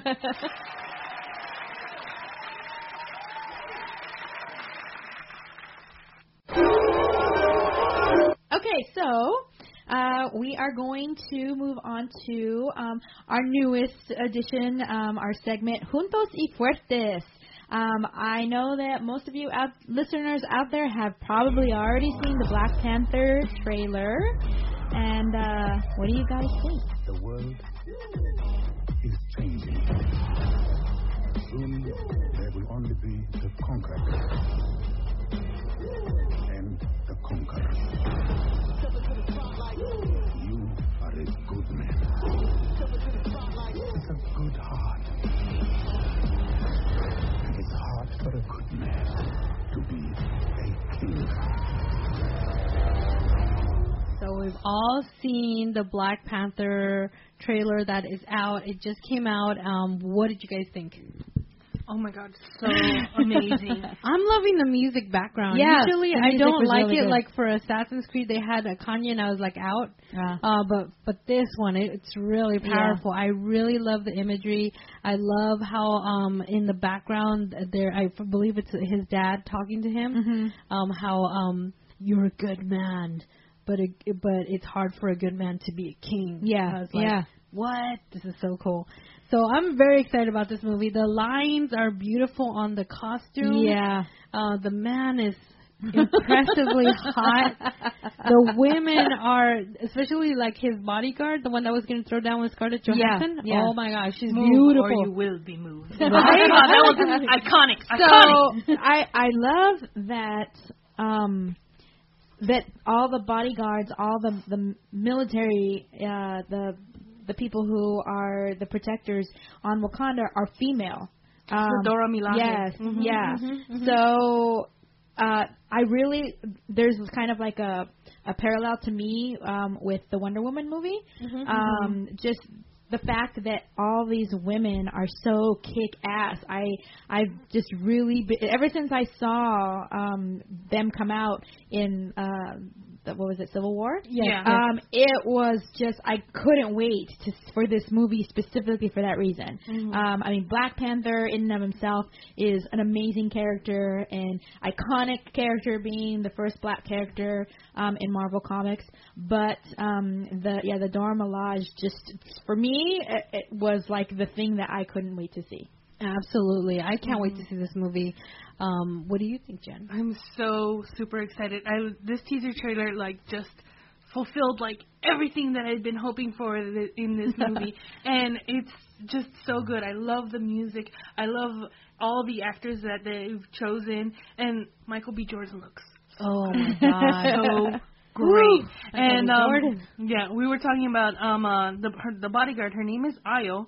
And it's just, I'm so excited because she had the most kick-ass scene too, where she was kicking ass in that casino with I don't know if it was a spear or just a modified pole that she got. That was in her red dress. I'm just yes, give me more. It was just so I can't wait. I can't wait. But all right. I mean, we're talking about this trailer on the Juntos y Fuertes. And this is why. There's already internet backlash about the Black Panther poster that, oh my God. Right? They're comparing it to that. They're already complaining that it's so militant and so black. So what's on the poster that there's nothing wrong with the poster. He's sitting in a chair.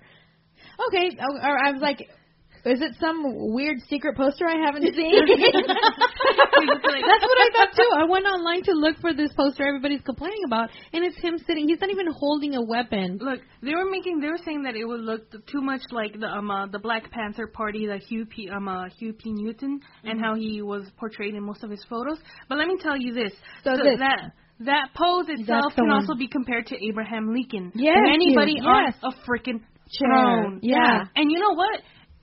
If it's militant, so what? it's a black nation that has never been invaded in Africa. Yeah. Like, do you understand, like, what that means to people? Yeah. Do you know, like, they're never going to want to be invaded, and people, fans of it, are never going to want to see it invaded. And for those of you who don't really know a lot of the background about Wakanda and why somebody might want to invade it, they have a rich, They have you can only get vibranium from Wakanda. And as for those of you who don't know, vibranium is what is used to make Captain America's shield. And also, I think Iron Man uses it too for his suit. But yes, so it is almost indestructible. And it's worth a lot of money to a lot of people, and it can only be farmed out of Wakanda. So they have something to protect. Exactly. And it's not to be confused with adamantium. No. Well, actually, in the comic books, it is adamantium. Vibranium was only created specifically for the movies because the X-Men movies had already claimed adamantium. Oh. Yeah. Oh, look at that. I learned something new. So, I just wanted to sound smart. But, no, yeah, so that's why in the movies, it's vibranium. In the comics, it's adamantium. Okay, got it. So, that's how Wolverine's claws were made and all that stuff. But, Fox got the rights to use that word adamantium, before, but Marvel was able to skirt around that and make vibranium, which is pretty cool in itself, too. Yeah, of course. And I just thought, whoa, all these cool elements. So, you know, shame on you for complaining about something. I mean, if it's not complaining about an all-woman showing of Wonder Woman, it's complaining about a man sitting in a chair. Seriously, guys? And that it's too black. I'm sorry. Then what's the appropriate amount of blackness? I'm sorry, I didn't know there was a quota. Right? I mean, it's called Black Panther. I mean, I don't know how else to explain it to you guys. So yes, Juntos y Fuertes, guys. I think we should support this film. We should get out there and watch it. And we should respect if there's going to be an all African American showing.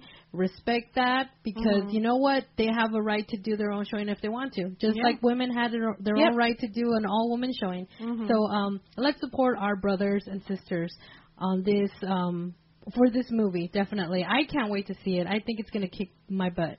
I can't wait to see it either. And I'm super excited to see a lot of my friends on Facebook who are not necessarily comic book readers or movie watchers get excited about this movie. They're my friends who are black and are definitely all about seeing themselves up on the TV screen in a positive, amazing kick-ass fashion, and I think that is worth all the support in the world. Yes, that's worth all the conchas and the pan dulce and the panaderia. Yes, and go ahead. Yeah, and like I said, and Wonder Woman was all women, an island of just women, a paradise. Then this is what Wakanda is, but for a black audience. Yeah, exactly. Seeing a powerful nation that's never been invaded, that's advanced. Yeah. So much more advanced than anything else in the Marvel Universe. Anything. Even Iron Man. Tony Stark. And it is that there are people in Wakanda that are smarter than Tony Stark. Wow. Yeah. Moon Girl. Now, Moon Girl isn't from Wakanda, but... That'd be great if she went to visit. Oh my God, I would love to see that. I would read the shit out of that issue.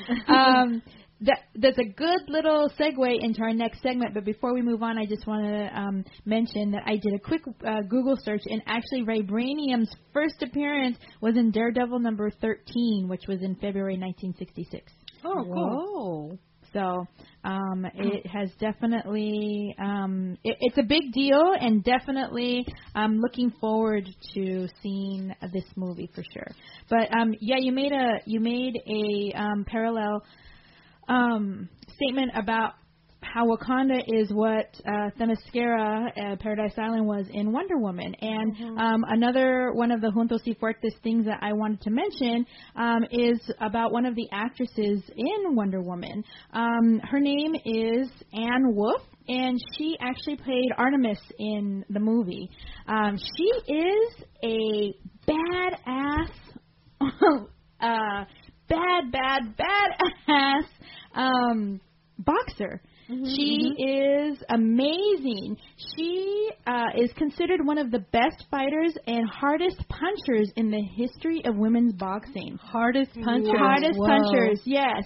And she's held world titles simultaneously in 4 different weight divisions. Whoa. What the hell? Simultaneously? Yeah. So, she... Has that ever been done? I wonder, because that I don't know. just seems extraordinary. 4 different weight divisions? Yeah. Wow.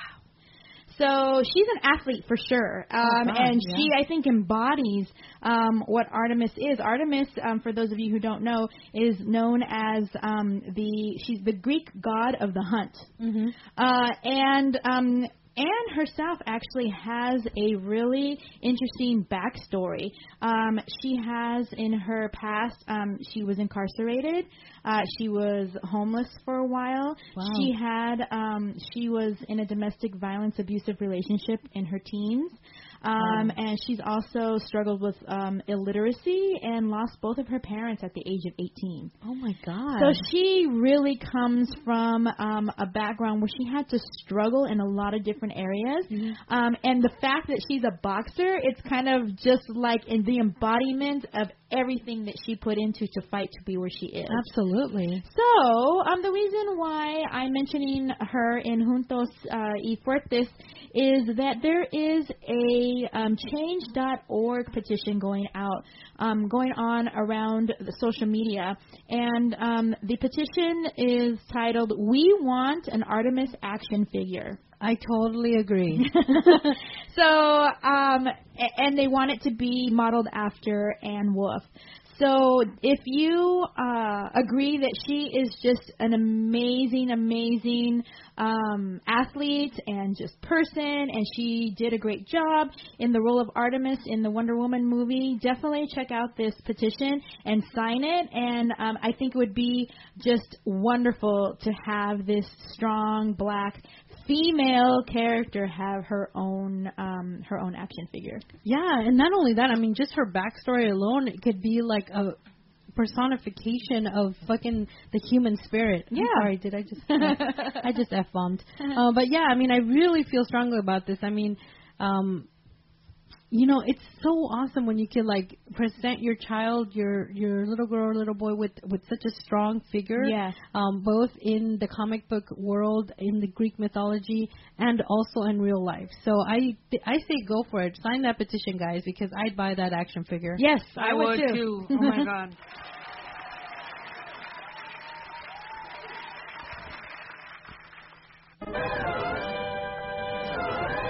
So we're moving along to On My Radar. I have an amazing, amazing thing on my radar that I just discovered this week. I was trying to catch up on all my comic book reading, and I think it's the most recent issue of Champions. It's Champions number 9, and as I was reading it, I was blown away by the fact that there is a first appearance of a brand new Latina female character in Champions number 9. Her name is Fernanda Ramirez, and she goes by the Red Locust. And the great thing about her backstory, which Champions number 9 actually has a small section in the back with her backstory. This actually was an awesome issue. Viv Vision, it was all about her and kind of going off and doing her own thing, but she comes across Fernanda, and they meet up and they foil the bad guys. But the cool thing about the Red Locust backstory is that this is a tradition that has been held in her family for generations. Really? And it was the tradition for the firstborn son of every family to become the Red Locust. I mean, of every, not every family, of every decade, of every generation. There you go. To become the Red Locust. But her parents never had sons. Oh, wow. And she had to fight for the right. I was going to say, she's going to fight for the right to party. She had to fight for the chance to show them that she could do it. And the cool thing about one of the first things that she did was that she totally studied up on science. And she taught herself mechanics and chemistry and all this stuff just so that she could upgrade her suit. And the cool thing about the suit, Jen made this observation when I showed it to her. It looked like Champulín Colorado. Yeah, and I was like, well, you know what? It's not much of a throw to the Red Locust. Yeah, it's not much of a jump to that. Yeah. But aren't they the same family, bug yeah. family? So the fact that she is the first female in her entire history of her family to become the Red Locust, and that and this is kind of like her coming of superhero age story of her trying to just really fill out where she belongs. And actually, Viv in this issue, Viv tells her that as long as the rest of the champions are down with it, that she could come be a champion. Oh, that's so cool. We'll see what happens when she takes it back to the rest of them. But what I really, really enjoyed, another thing I really enjoyed, there's many things, but at the end, after they've already caught the bad guy and they're just kind of sitting and hanging out and eating, Viv is eating a bowl of something, and Fernanda is explaining to her that it's pozole. Nice. Yeah, and talks to her about how it's a traditional food for her family, and that how the tradition goes all the way back to the Aztecs. So I thought that was just super, super cool, and the fact that we have another Latina female superhero on the stage in the Marvel Universe is just, I love it. We're taking over, guys, just so you know. That's so cool. I mean, have we heard of anything coming from DC at all? Just a question. I haven't really looked into it. Other than Jessica, I don't know. I don't read a lot of DC, so there could be, and it's just not on my radar. We'll check it out. We'll check the math out. We'll check it out. Yeah.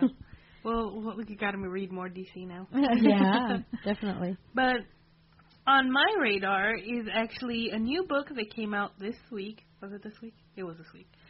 Called Baby Teeth. Oh, yeah. Actually, was it this week? Yeah, I think you're right. Yeah, it was this week. So this is a new comic by Aftershock Comics, published by Aftershock Comics, and it is written by Donny Cates, who is the writer of Buzzkill, Paybacks, Redneck, and God Country, with art from Gary Brown.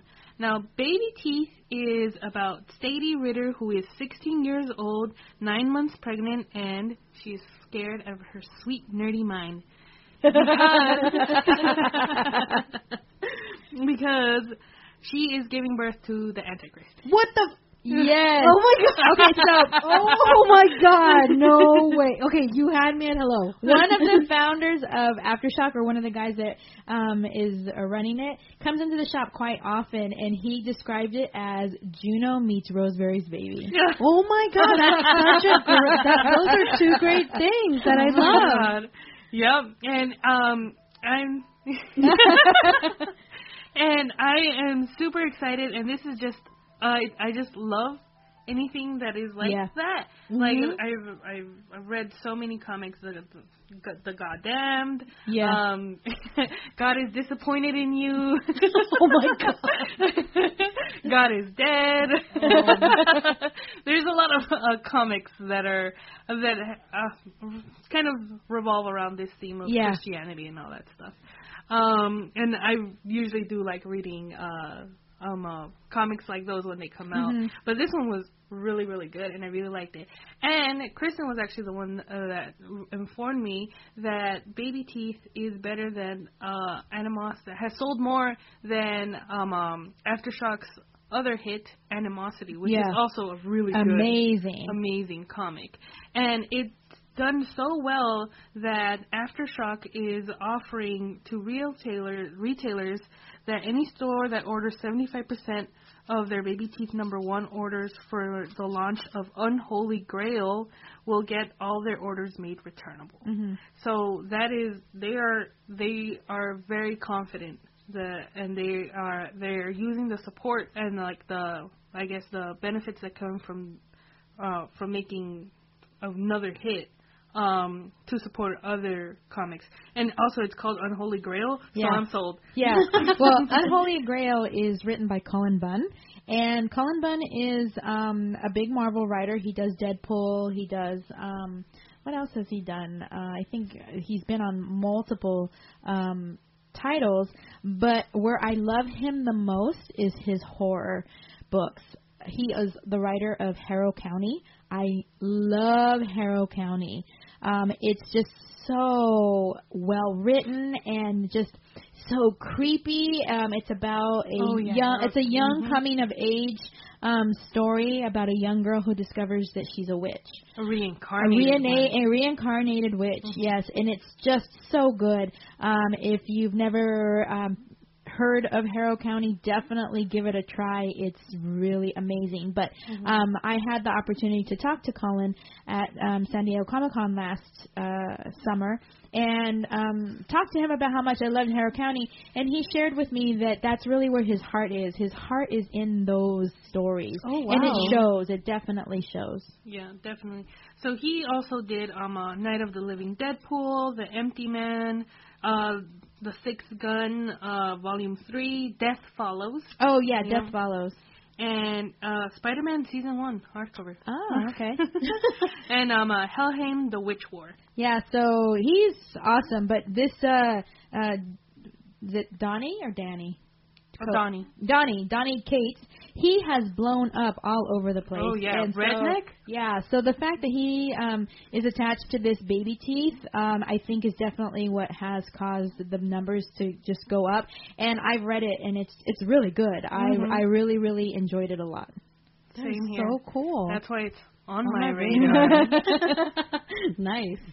Well, what is on my radar is they are actually in talks of rebooting Hellboy. They're gonna be using Stranger Things star David Harbour, and Millennium is in negotiations with producers Larry Gordon and Lloyd Levin to reboot and relaunch. Mike Richardson from Dark Horse also producing.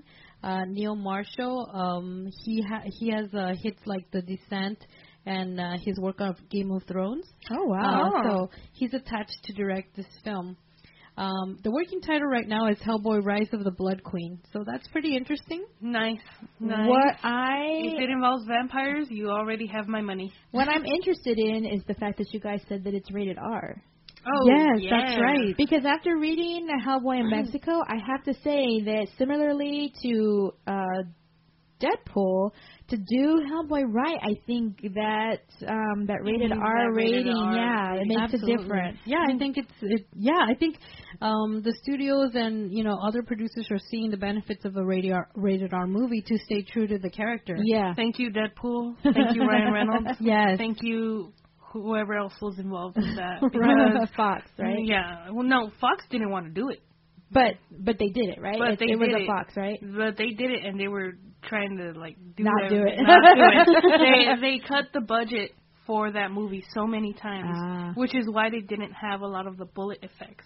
That was the running gag for it. That he counted his bullets because that's literally all they could use. and that end scene when he forgets his guns in the car is because he couldn't use them literally because they couldn't do bullet effects. I love that. That's so cool. I know, right? It also gives a little bit more credence to the funny line about how he talks about, you're wondering why I'm at the X Mansion and we're only meeting these like there wasn't enough in the budget. Yeah. That was so cool. No, and I like the way they played that out. That was really cool, really clever. I can't wait till the second movie. Just talking about that right now. Yeah. So yeah, I'm pretty much looking forward to this reboot. I'm a little sad that Guillermo del Toro wasn't able to continue on with the Hellboy movies. Also, Ron Perlman Yeah, will be I in it as mean, well. he's so iconic to that role. I think it's going to be really hard for real fans to get over that, almost like how I would be going to see a new Wolverine movie without Hugh Jackman. Yeah, man. I don't know. I don't know if I can. I don't know. I don't know how I feel about it. I don't even want to think about it, guys. But yeah, that's on my radar. I'm excited about that, actually. I'm excited to read more Hellboy. We have a Hellboy book coming up at our weekly trade paperback discussion group at the shop.